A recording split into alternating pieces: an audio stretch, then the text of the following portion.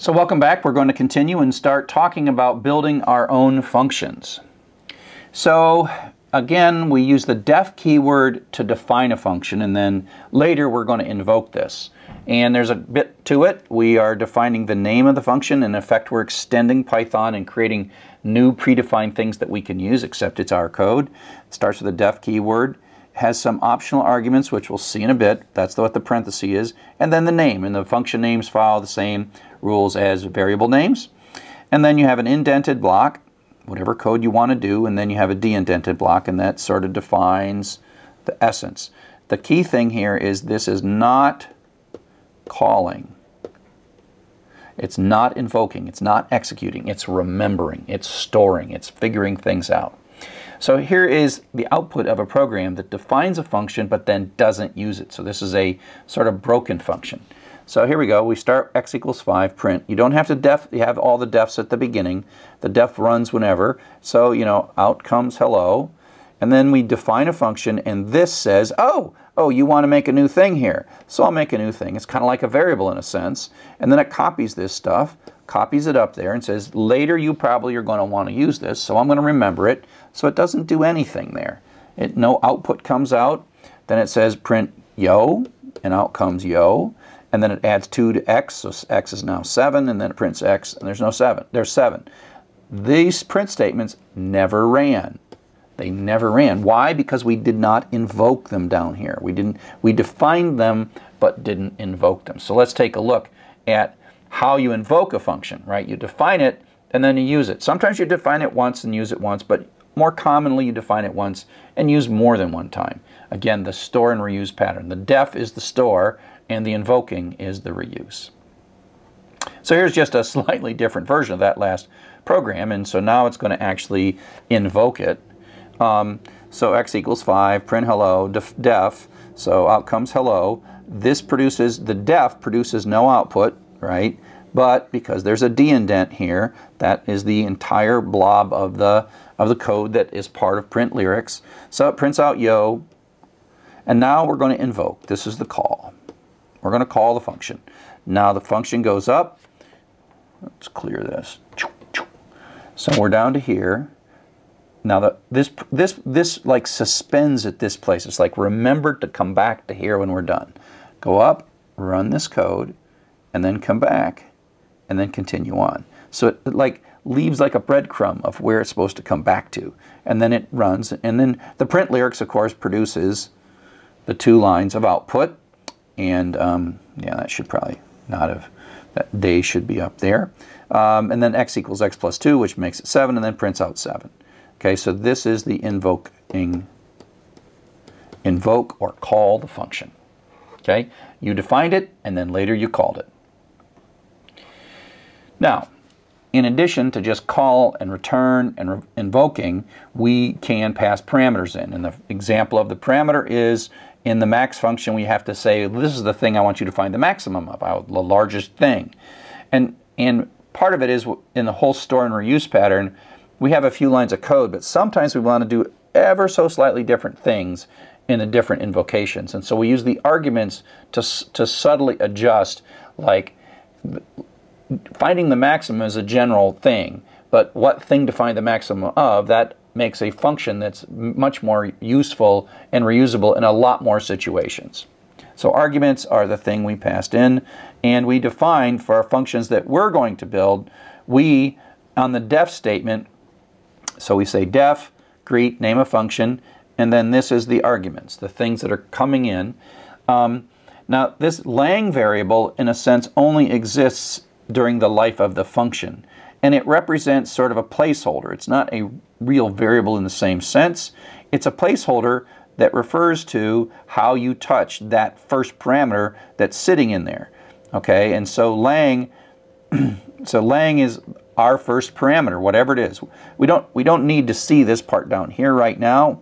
All we know is we're going to make a function, and we're going to take a parameter, and this lang is the placeholder that tells us what that parameter is. Okay, so within the function, we're going to check to see if the language is Spanish. If we are, print hello. Else, if the language is French, print bonjour. Otherwise, print hello. We have a very highly simplified language translation system here. So the def, of course, does nothing except remembers that and defines the concept greet.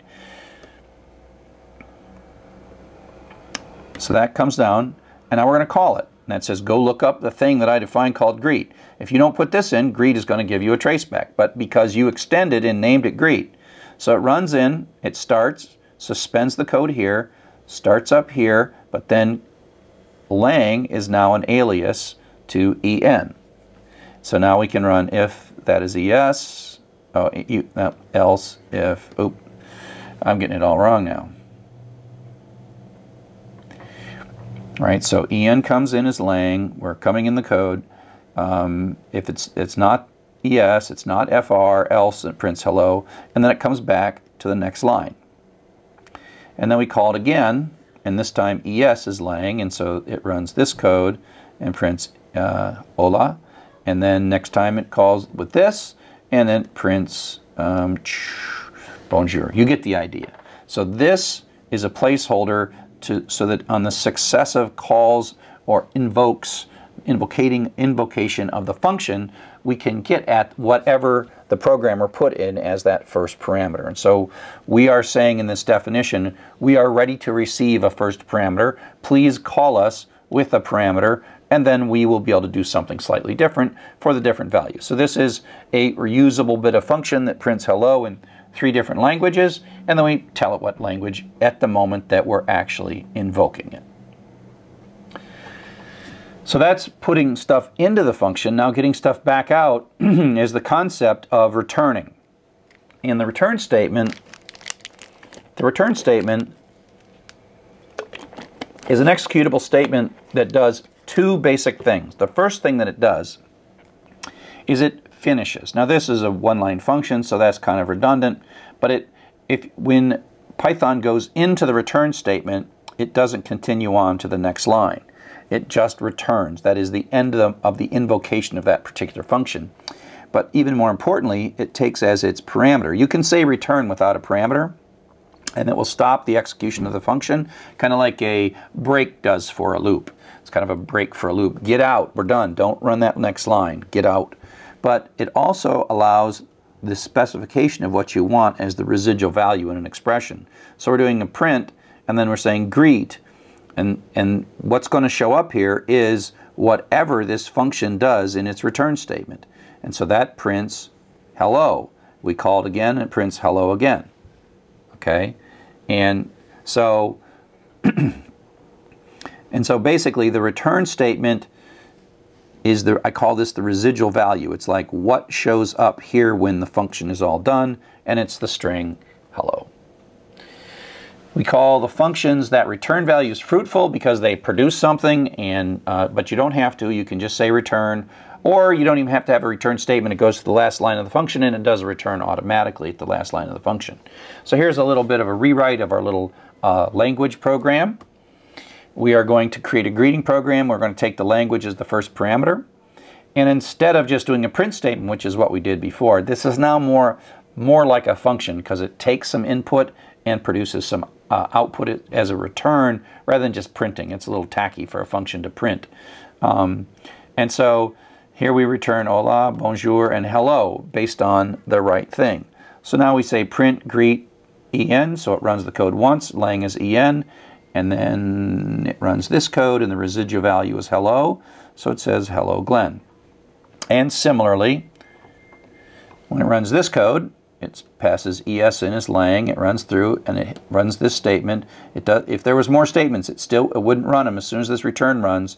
That says that this bit right here is now HOLA, so hola Sally. And the same with French, goes in, runs again, out comes the return statement, and then bonjour Michael. So you see how we can control as we're writing the application, we can control as we're writing the function what the residual value that we want to see in whatever expression is calling us. Sometimes we have returns and sometimes we don't have returns. So if you think of the max code that we talked about before, we can kind of see that somewhere inside that max code there's a return, and that's how it communicates the W back to us. So we pass in as argument hello world, It comes in as a parameter, and it's going to loop through this imp somewhere. It's going to loop over and over into imp, and then at some point it's going to figure something out and tell us what it wants to send back to us is a return statement, and so the W comes back and gets assigned into big.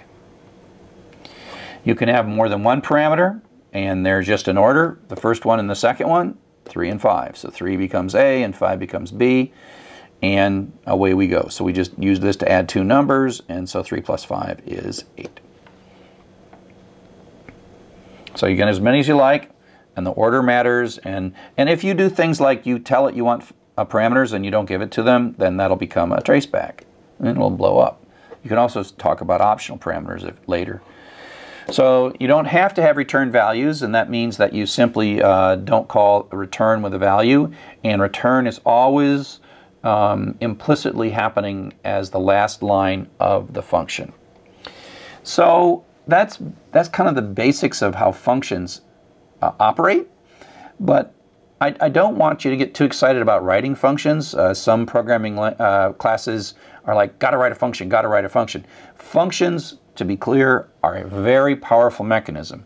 And as we write programs, 150, 200,000, 200 lines of code, 1,000 lines of code, 10,000 lines of code, the concept of a function is really important. We would go crazy if we didn't have functions. But if you're only writing 20 lines of code, forcing yourself to write a function is kind of pointless. So don't worry about maybe the lack of urge to use this. We are calling lots of predefined functions, and we will for the next couple of lectures. There will be a time when you go like, oh, I'm sick and tired of repeating myself. Oh yeah, time to write a function.